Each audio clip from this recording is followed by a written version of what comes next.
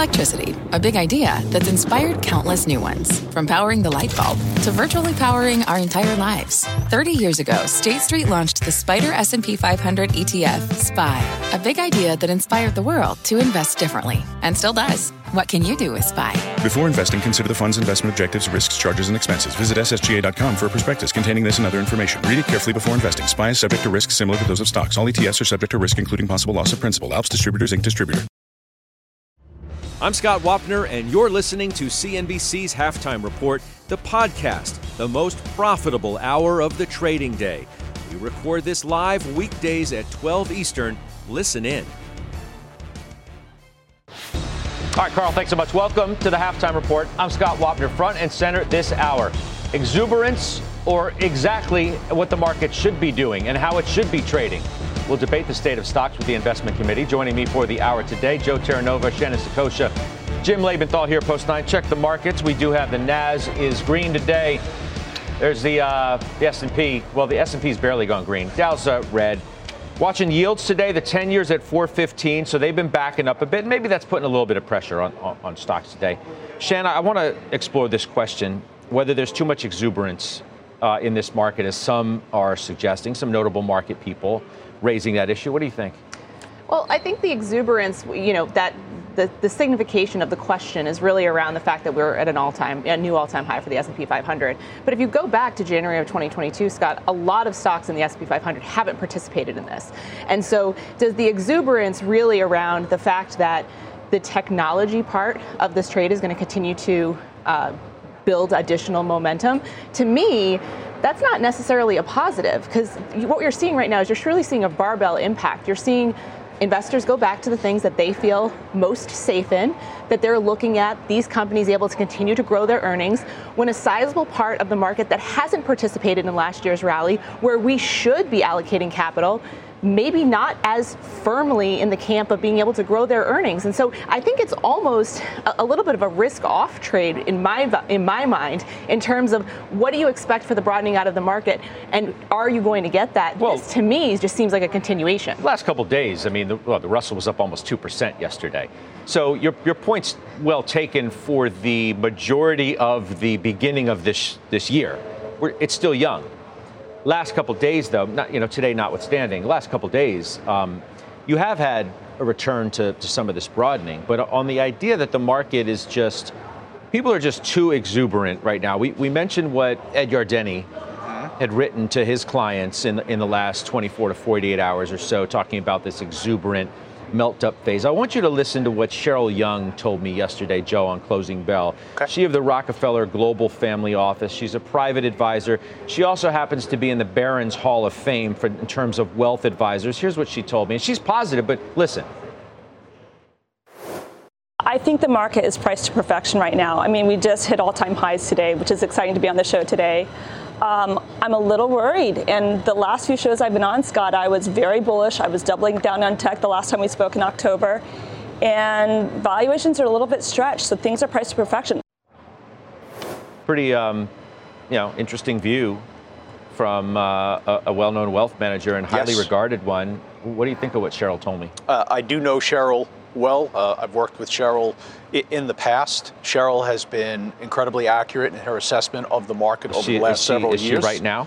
So what she spoke about yesterday with you is utilizing the options market to hedge out some of the risks that she's seeing in the marketplace. Well, she's been writing covered calls against her positions to do that. But on her broad view, stick with me, on her broad view that the market is priced to perfection, do you agree or not?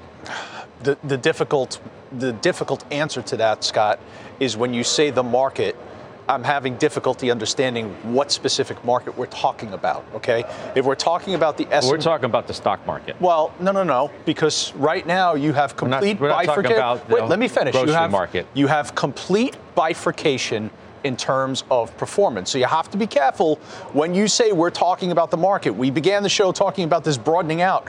Yesterday, the Russell was up 2%. Where's the Russell today? There should have been follow through today. There was not. So no, I don't think there is exuberance. I think there's exuberance as it relates to equities. I think there's exuberance surrounding monetary policy. Got me wound up. Surrounding monetary policy, okay? Because the exuberance surrounding monetary policy is expecting disinversion of the yield curve. It is expecting lower yields, and you're not getting that right now. So Cheryl is correct that the market is priced for perfection if you believe that you're going to get disinversion, if you believe that yields are going to move lower. Scott, if you don't get that, then the market doesn't belong here where it is. It's going lower. Okay, so Howard Marks, right? Oaktree's Howard Marks, a legend in terms of looking at the markets and trying to decide where we're going from here. Talked about this as well within the last hour or so. Are things really as good as the market would have you believe? By virtue of the fact that we are at new highs, Shannon, for those of you can't see, is shaking her head. No, they're not. But listen to what Howard Marks said, because we'll kick that around too, because it's Cheryl Young. Here's Harold Marks. The belief is inflation will abate. That means the Fed won't have to raise rates anymore. It'll be able to turn dovish and start cutting rates. That means we won't have a recession. And that means, that the economy will do well and the market will do well. And the only trouble is, if you think about it, that's a compounding of positives. Right? Are there too many positives being built into the market story? I think that's what we're trying to get at. Not suggestive that the answer is yes, but simply debating whether the market is ahead of itself or, as I said at the beginning, exuberance or exactly where it should be. Yeah, I don't think we are in an exuberant phase. So let me make that clear. I do not think we're in an exuberant phase. I heard what Mr. Marks, mad respect for him, of course, just said. I think many of us who really dissect things like inflation will strongly feel that inflation is lagging in terms of what it's showing. We can look at shelter, we can look at PPI, we can look at disinflation, deflation coming from China. I don't want to go too far down that road, but in terms of the compounding of positives, there are reasons for the positives to be compounded. Now, I also don't want to get ahead of my skis and be table pounding here. Sure, I see the multiples on something like Microsoft at 35 times this year's, Apple at something like 28 times this year's. But, with where we started this on Ed Yardeni, because I read his note, and he asked the question, are we facing a moment of irrational exuberance, tossing back to Greenspan in 96? And he answered it, actually, in his missive on Sunday night by saying, we've probably got more room to go. Those multiples I just said, 35, 28, 29, they pale in comparison to what we saw at the top at the 1999-2000 top, where Cisco, the famous bridge too far cover of Barron's, was trading at 100 times earnings. Now, maybe 35 times earnings is too expensive for Microsoft. Maybe. But you can also make the case that that company is growing its earnings with a very fundamental reason, namely AI, and a growing economy which supports the other parts of their traditional business. And so it's not all that expensive. But what I don't think we can say here, just to be clear, is that there's some trap door that's going to open up underneath the market the way it did in 2000 for technology stocks, or the way it did in 2022. Let's be clear, too.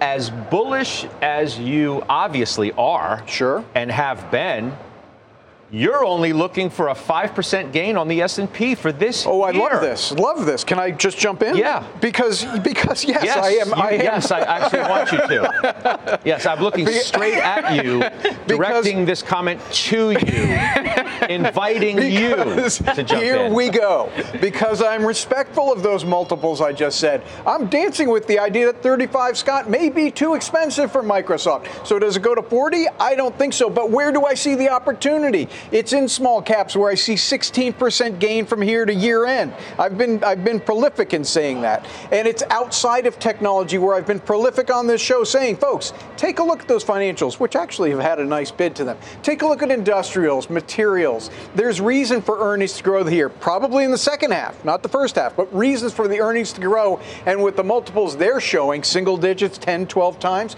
you could see meaningful share price appreciation there. So yes, 5,100 is the year-end target on the S&P 500, but it's the underlying components that you've got to make choices in. Well, Bank of America, Shan, their flow show, biggest inflows into stocks since mid-December. Jimmy's Financials, biggest outflow, largest net sales since June, since the early part of the summer. Okay, so money's flowing in to stocks, money's flowing out of financials. What did you want to say?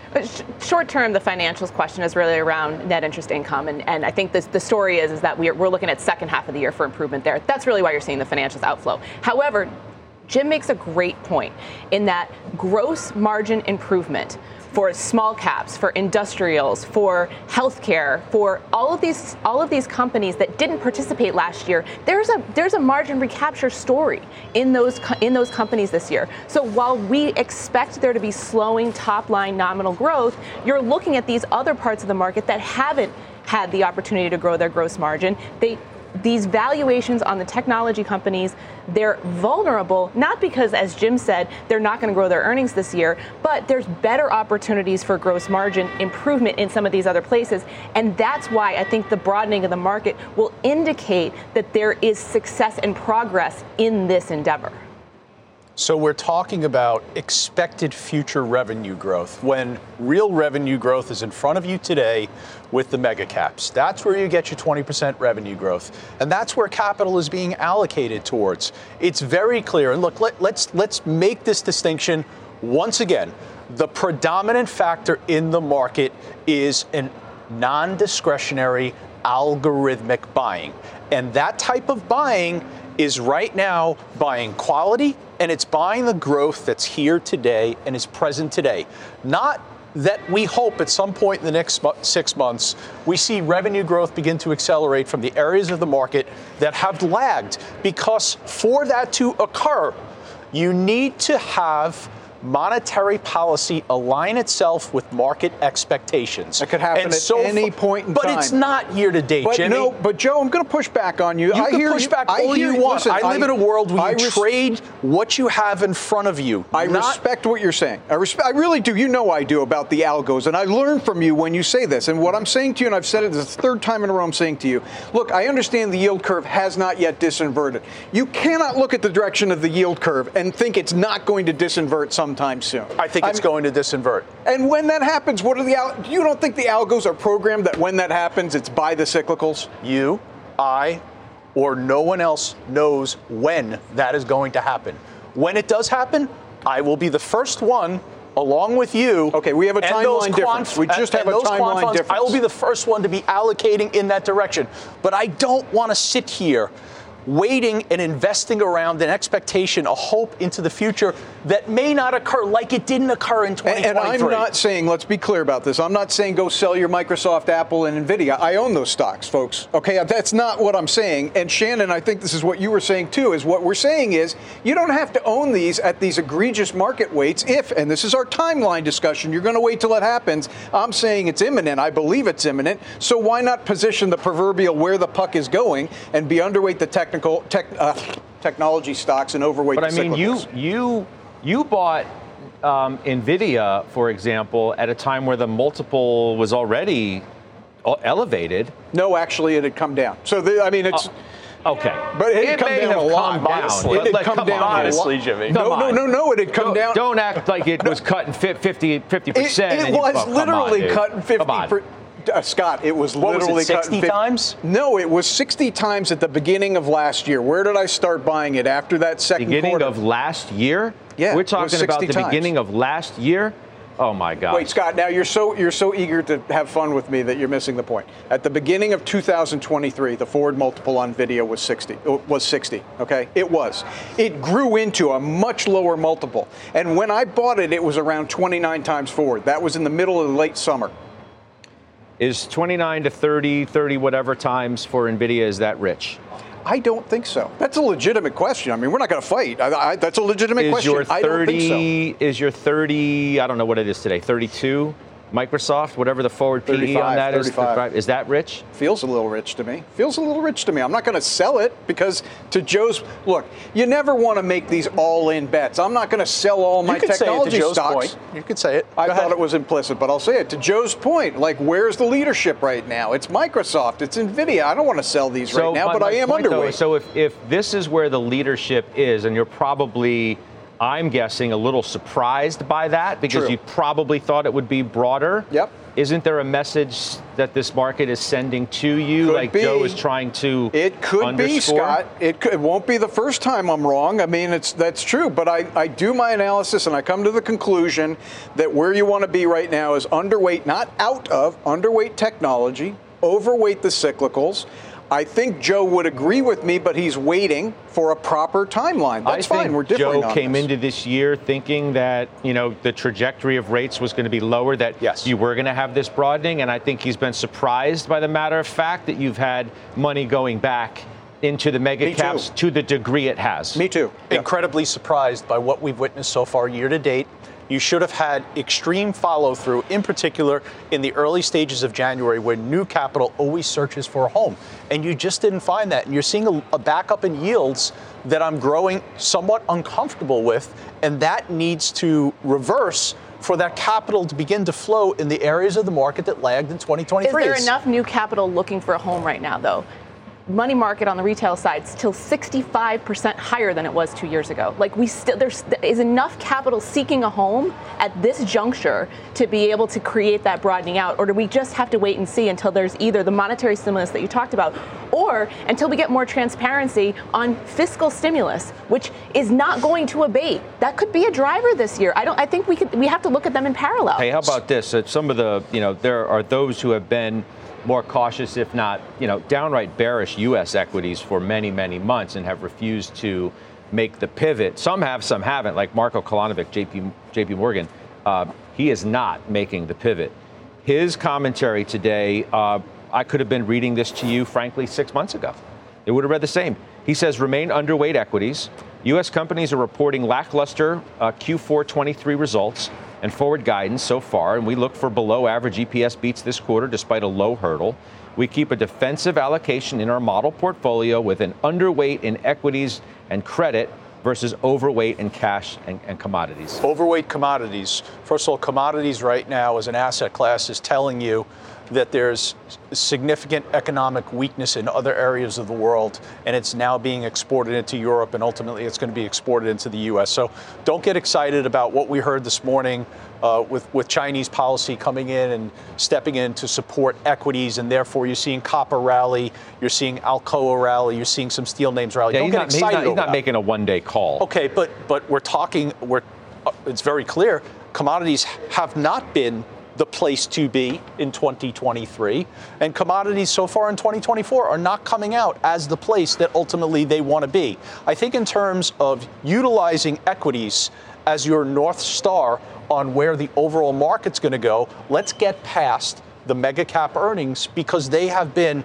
such a significant driver of where the overall S&P 500 directionally is going to go. It was very clear in July that was the case, and it was very clear in October that was the case. So let's hear from mega cap equities first, because if mega cap equities do not deliver, I will be the first person on this network to say, look, we've got a little bit of a challenge in front of us. Let's be clear. If mega cap earnings are a disappointment, the entirety of the market conversation is going to have a different tone to it. But there's the importance of mega caps. By the way, Citi today, NASDAQ 100 futures positioning near the highest in 3 years as investors continue to favor growth stocks into earnings season. By the way, that speaks to Shannon's point, where's the new capital coming from if it's already in the NASDAQ 100 futures, right? Look, I think I'm thinking about what Marco is saying here, and I think there's still a grudging lack of acceptance that inflation is coming down. I really think it's that simple. I'm looking at what the Cleveland Fed is forecasting for PCE at the end of the week, and you're looking at a two-handle on the headline, a two-handle. All right, the Fed, the tone has changed. I've been saying this for some time. We're no longer talking about how high is the Fed going to raise rates. We're talking about when and by how much is the Fed going to cut rates. That is clearly buoyant to the economy. For those people who are saying that, what about the lagged effects of the economy? You may well be right, but there's an ameliorative effect about to come from rate cuts. I don't care if it's March or May, it's coming. At the same time, you've got jobless claims way low. You've got a strong economy. I think it's time. Look, the branch on which the bears are sitting has become thinner by the day. They can hang their hopes on the fact that there's fewer of them sitting on it, but that branch is getting thinner. And I don't think the market is exuberant in terms of pricing. I don't think that's something else to look at as a reason why we're going to come down. I think the other branch that you're starting to see actually that they might jump to, Jimmy, is if the economy remains as strong as everything looks, then we're going to have a second wave of inflation. And the disinflation is going to hit its floor, and that we might see that second wave of inflation. Could happen. It could. Of course it could happen. With everything that's happening in the Red Sea, the geopolitical tensions. I mean, assuming that, a continued robust level of demand is what's going to fuel that.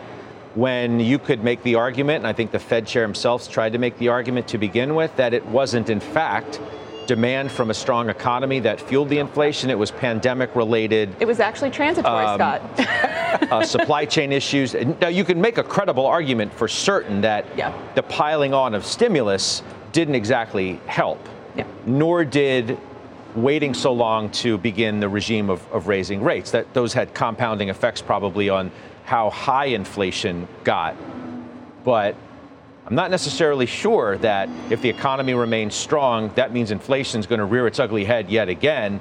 And that's a big concern. And clearly, the Fed doesn't seem to be that concerned about that either. Just to be clear, that is not our view at MB Private Wealth. All I'm saying is that, Jimmy, to his point, once that branch gets thinner and thinner, there'll be another branch that I think people. So here's something interesting with that. Let's just say that the inflation comes from stimulus from the government, which we're talking about tax cuts again. Let's just say this happens, right? And you get a second wave of inflation this year.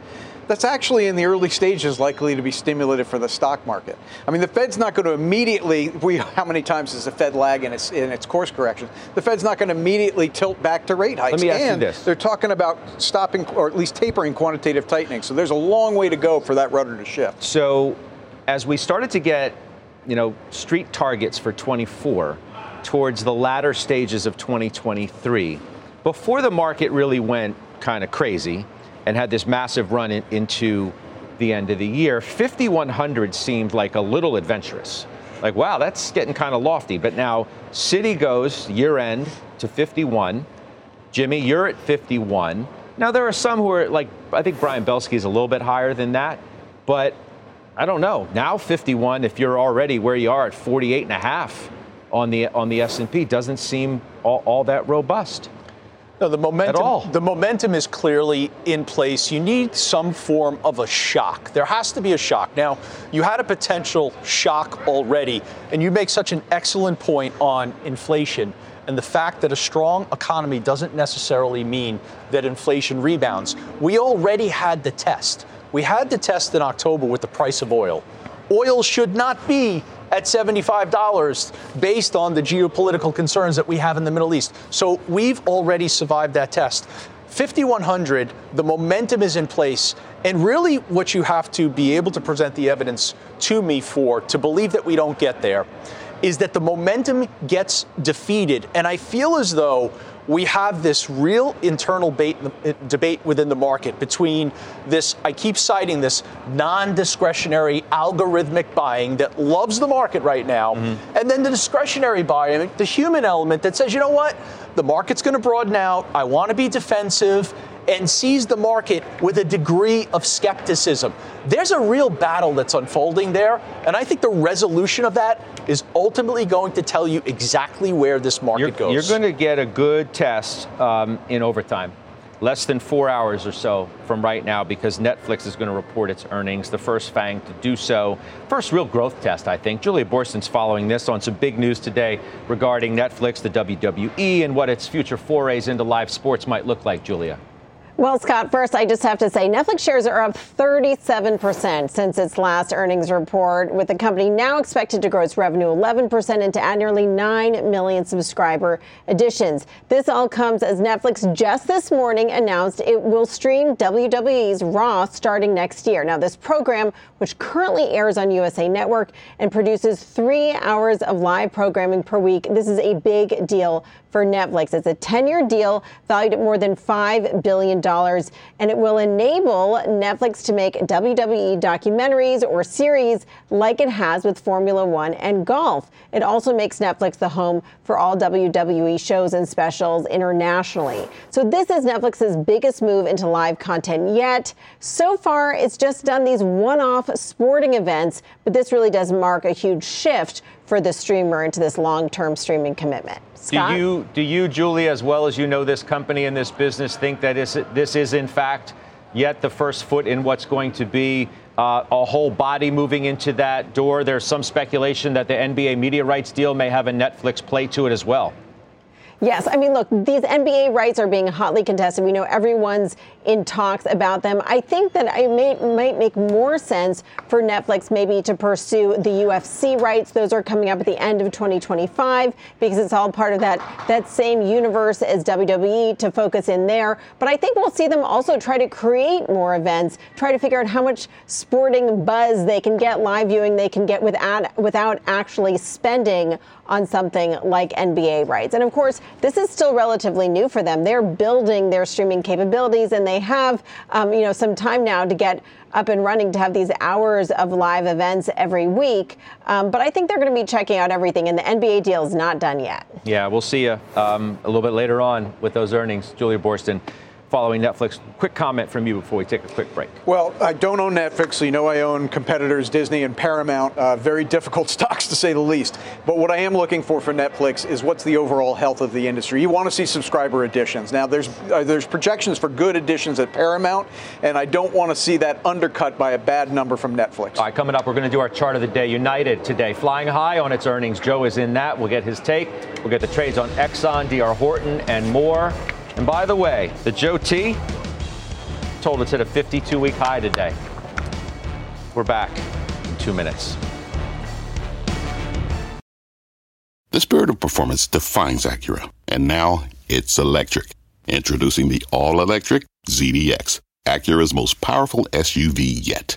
While what powers their cars may change, the energy that makes Acura never will.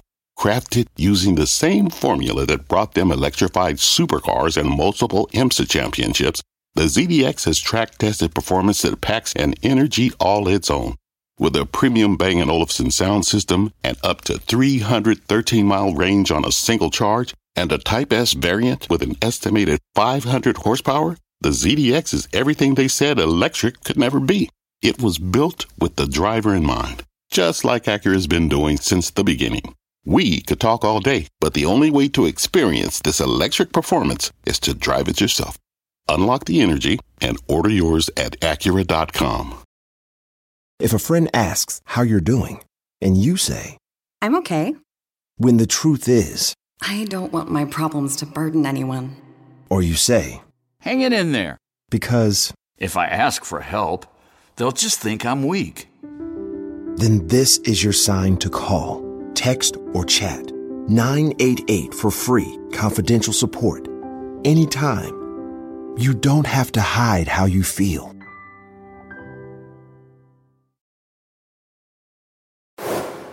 We're back. Our chart of the day today is United Airlines on the back of earnings. Take a look. Stocks at better than 7%. EPS and revenues beat. Joe, you own this. What are you thinking about on the back of these earnings here? And the CEO, Scott Kirby, talking about future deliveries of the MAX 10 and casting some real doubt on whether that's ever going to happen.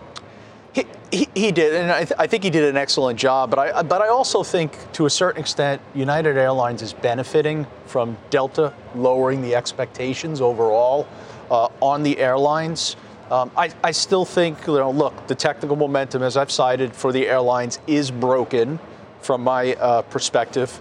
I also think you have to have concerns about the rising labor costs and the potential that demand internationally begins to weaken as we're seeing Asia economically see some weakness, and that's spreading into Europe. So I'm obviously not particularly excited. I'd like to see follow through in UAL and Delta off of UAL's earnings today. I'm not so sure you're going to get that. I think UAL was up 10% this morning before the open. It's up about 7.5%. The sector's following. Well, I'd like to see it in the coming days follow. Me too. Because, clearly, if you're looking at these charts, they don't look so good. I'm looking at Delta as we speak. Delta's up nicely today. Jimmy, what do you say? Well, you own Delta. I own Delta, ridiculously cheap. It got knocked down a couple of weeks ago when they reported earnings, but they actually lowered guidance to where the analyst community already was. I don't think that's why it got knocked down. I honestly think it got knocked down, this was a Friday, on the worries about the Houthi rebels and the Middle East expanding. We've now gone a couple of weeks since that, and I think the world is coming to grips with, while as ugly the Middle East is, it's at its usual state, and it's not likely to propel the oil and jet fuel market higher, and it's not likely to curtail demand, which United today is showing us is quite great. So at these prices, and it's not just earnings, it's prices relative to free cash flow. Delta's at just a little bit under 15% free cash flow yield for this day. For this year. That's really cheap for these airlines. I think that's where you want to be. I mean, I'm just thinking about as we've had numerous debates on this program over airline stocks, whether they're good investments or not. Labor costs, maintenance costs, fuel costs, all this other stuff, as good as it gets environment for in terms of customer demand? I'm terribly frustrated, Scott. I mean, I am, because this was supposed to be a trade, and it's getting more than long in the tooth. But as I listened to what you just said, I actually took comfort. Because you know what we're not talking about? You know what got resolved last year is labor. That's already priced in. We already got the labor hikes from everybody. The demand is hanging in there. The price is cheap. Fuel oil is not, jet fuel is not a problem right now. Doesn't look like it will be. I think this trade is supposed to start working right now. But to Joe's point, if it doesn't, you get a little scared. Yeah, if I could real quick, I just think when you think about the airlines and you assign the word investment to it, you have to look back really 5 years, 10 years and see, has it been a good investment? And from a price perspective, I don't know if you could make that assertion for these airlines. I know you can say it isn't. It isn't, right? So I mean, can we get guys, if we can pull it up quickly, can we get a 5 year on a Delta or a United or both? Well, that's a pretty ugly picture there. It kind of tells you what you need. Pretty ugly picture. I think if you pull it back 10 years, it's going to be the same type of scenario. So I think these airlines, Stephen Weiss has done a good job talking about this. They're trades. They're trades. Momentum goes in, momentum goes out, momentum's gone out. All right, I am going to say this, though. There have been structural changes. You don't see them operating at low capacity, and the balance sheets, and this doesn't get enough attention, the balance sheets on these airlines have been massively cleaned up and continue to do so. Jimmy, but how does that help me if I'm long the stock? Because we just showed the 5 year. Take a look at the 5 year of United, because, I mean, that's pretty telling. I know, Scott. I agree, and I'm telling you that's more compelling than the balance sheet argument, I'm saying. I gotcha, okay? I agree that the chart looks terrible, folks. Don't even pull up a 10-year, by the way. No, I got it, but here's what my point is. Traditionally, these stocks have sold at low multiples because they're heavily indebted, and you worry about what happens when they go into a recession. We're not even worrying about a recession right now, and these balance sheets are remarkably clean. Are we talking about the automakers or the airlines? I guess it's that kind of day, huh? No, I'm being serious. Same argument. Let's get the headlines with Courtney Reagan. Court, you can go ahead. You can save him. It's all good. Thank you very much, Scott. I appreciate that. Jury selection begins today in Michigan for the trial of Jennifer Crumley. She's charged with being complicit in a mass shooting that her son committed. Jennifer Crumley is on trial for manslaughter for gifting the gun to her then 15-year-old son, who used it to murder 4 of his fellow students at Oxford High School in 2021. A federal appeals court has upheld Martin Shkreli's lifetime ban from the pharmaceutical industry. The 3-judge panel in New York said today that the lower courts were right to impose the ban due to Shkreli's antitrust violations. Shkreli earned the nickname Pharmabro while CEO of Turing Pharmaceuticals when he raised the price of a drug used by AIDS patients from $17 to $750. Atomic scientists announced today that they will keep the doomsday clock at 90 seconds to midnight, the same as last year. The bulletin of the atomic scientists said Russia's action nuclear weapons in its invasion of Ukraine, a nuclear-armed Israel at war with Hamas, and worsening climate change were factors in that decision. Scott, back over to you. All right, Cor, appreciate that. Courtney Reagan up next, the state of the semis. Texas Instruments on deck with its own earnings. Christina Partsinevelos is standing by with the setup for us. Find out how the committee is playing the chips they've been ripping. We'll trade it, and we'll do it next. CNBC has quick and easy to understand business news updates at the open, midday, and close every weekday. Markets, money, and more from Wall Street to Main Street. I'm CNBC's Jessica Ettinger. Follow and listen to CNBC Business News Updates wherever you get your podcasts.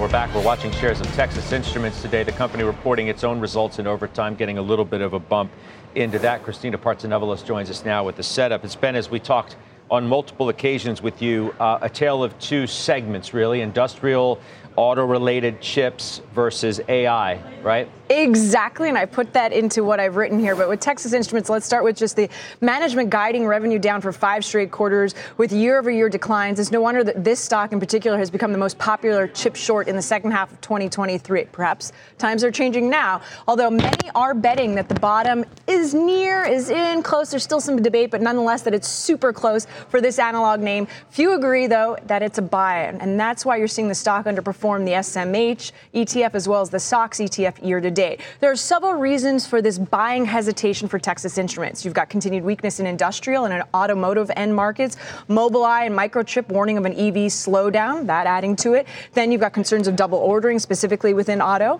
There's possible cuts for Texas Instruments fab utilization rates because of that weak demand, and then increased CapEx. We're waiting to hear commentary on that.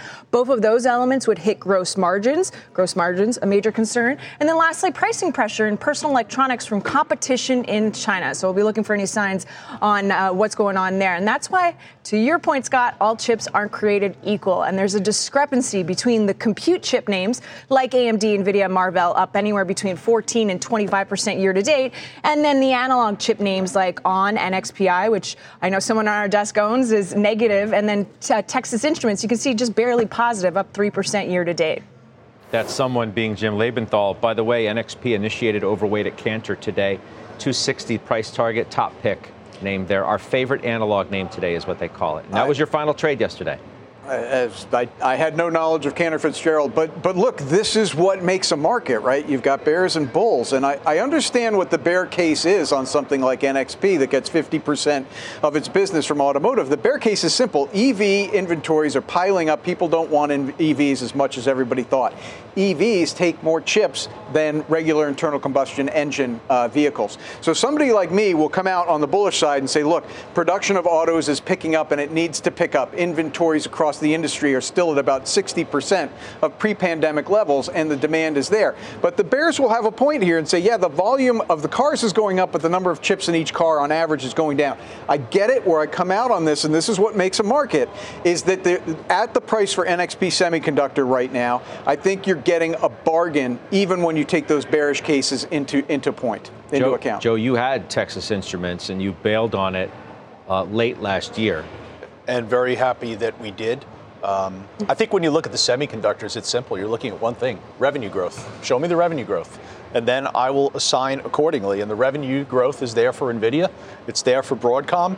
It's there for KLA Corp. And it's there for Lam Research. And that's why those companies in the semiconductor space are outperforming relative to other companies which clearly don't have that revenue growth like Texas Instruments. Are we going to, Christina, get to a better place in terms of what Joe's favorite metric is?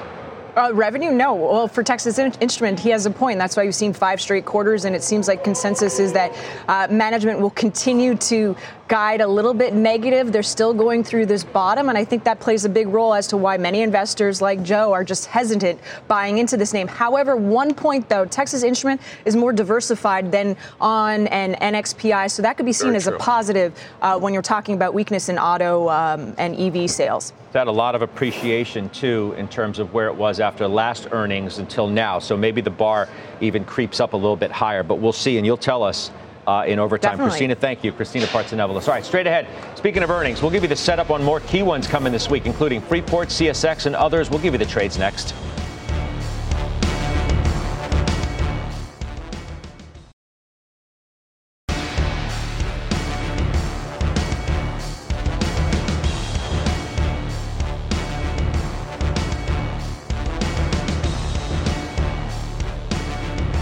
Show you the three majors there. We are in the red, but there's the Joe T. We said it's at a 52-week high. So all 5 of the earnings reports that we're going to talk about as we look ahead are held in the Joe T. Intuitive Surgical, that's today after the bell. Freeport's tomorrow. Lam Research tomorrow. CSX and United Rentals are as well. Which one are you most interested, if not excited about coming into their report, and which one are you a little concerned about? The pressure is on Freeport-McMoRan because technically right now it is broken. Conditions as it relates to copper are very challenging. So they really need a strong fourth quarter comeback, if you would. Lam Research is in a great place. Lam Research near an all-time high. And that's really on the expectation surrounding AI and the boost that they're going to get from AI. But let's be careful with Lam Research. Let's see if Chinese demand is weakening. Let's see if they can maintain the operating margin above 30%. Little concerned here in particular. I cited revenue growth before. A little concerned here, revenue growth might decelerate. What about ISRG? ISRG, strong, positive momentum. I believe that's a core holding as it relates to healthcare. So I don't want the viewers thinking about that from a trading instrument. I think that's a pure investment when you think about healthcare. Jimmy, you own Union Pacific. You don't own CSX, but you have interest in rails, obviously. We talked the other day about what's been happening in transports. We did talk the other day about the idea of demand picking up as goods consumption increases. However, what I'm more concerned about, and this is for Union Pacific, is cost control. Now, they brought in a new CEO over the summer, Jim Vena. They've had some operational mishaps over the last 2 years, and what you bring in a new CEO to do is control expenses. That's what the CEO does. I want to see if the industry is getting it under control, expenses that is, and CSX will give me a good look at that. All right, coming up, a big pop and a big drop for two of today's earnings movers. First, though, Mike Santoli, he's going to join us on the other side right here at Post 9 with his midday word.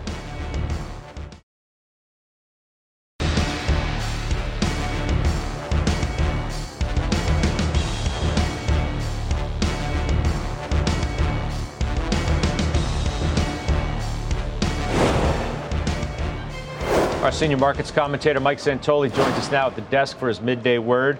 You think 415, 10 years making us a little nervous today? I mean, even so, it's pretty calm.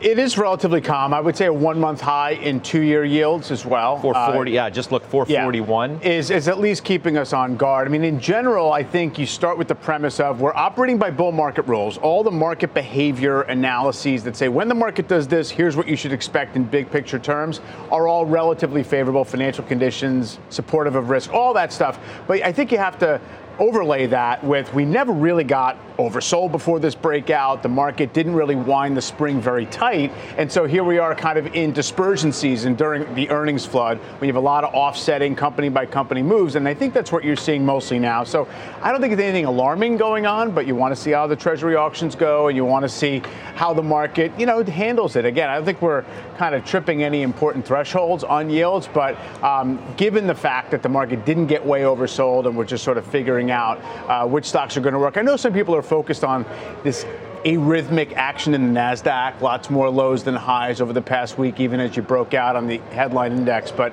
I don't think it's necessarily time to really, wave the yellow flag, but you have to be aware of it. We have, as Rick Santelli's pointing out, literally just now, we have $60 billion in 2-year notes up for auction at 1 o'clock. So we'll know. In 10 minutes. A little while. And he says they've never auctioned off more than $60 billion 2 years. So it's going to be a good test. Yeah. Be a good test. I'll see you on closing bell. That's Mike Santoli. Thank you, Rick Santelli, for the email on that. Coming up, DR Horton down big on earnings. Joe's in on that one, too. We trade it next.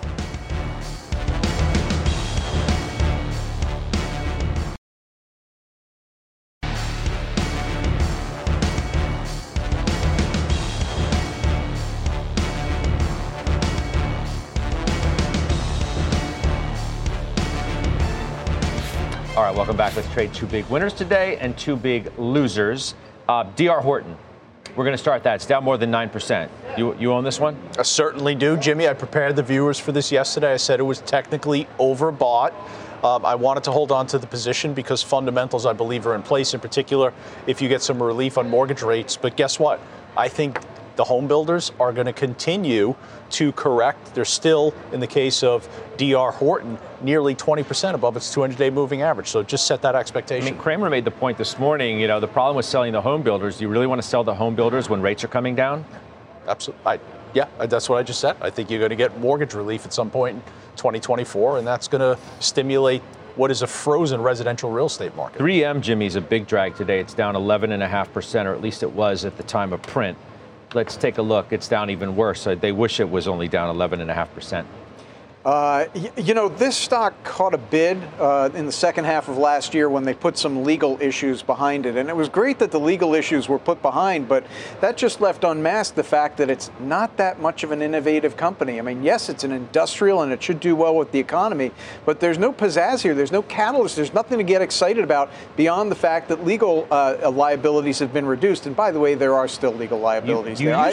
This is a no touch for me. You used to own Raytheon. You don't anymore. Yeah. You don't own any of the industrial aerospace plays. That's up quite nicely today, I guess, on the back of the earnings. I wish I owned it, right? Look, two stocks that I've sold recently in the space, one Raytheon, one Boeing. Raytheon is nicely higher than when I sold it. Boeing is lower than where I sold it. In essence, that's a wash, but where I'm looking right now is I would like to be in an aerospace company where I'm not worried about margins. I'm not worried about some big manufacturing defect like Raytheon is properly managing right now and Boeing is having difficulties managing. I want a pure aerospace company that's not having problems. I've got a few on my list, probably make some purchases in the next week or so. Horizon's been up nicely today, too, on sub additions, topping estimates there. Logitech, our other loser on the day, was down double digits. CEO saying that profit margins are going to be hit by higher transport costs due to what we were talking about earlier, the Red Sea crisis. All right, we'll take a quick break. Final trades are next.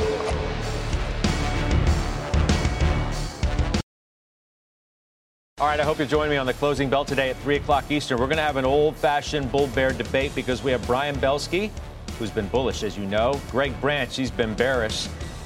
Look forward to that. Alex Kantrowitz on Netflix ahead of the earnings in overtime. Jason Snipe, the shareholder. We'll kick all that around. Avery Sheffield is going to join us as well as we kick around the markets. 30 seconds left. Shannon, final trade is what? Energy. Joe mentioned earlier, hasn't moved on geopolitical tensions, but it will. Okay. Jimmy.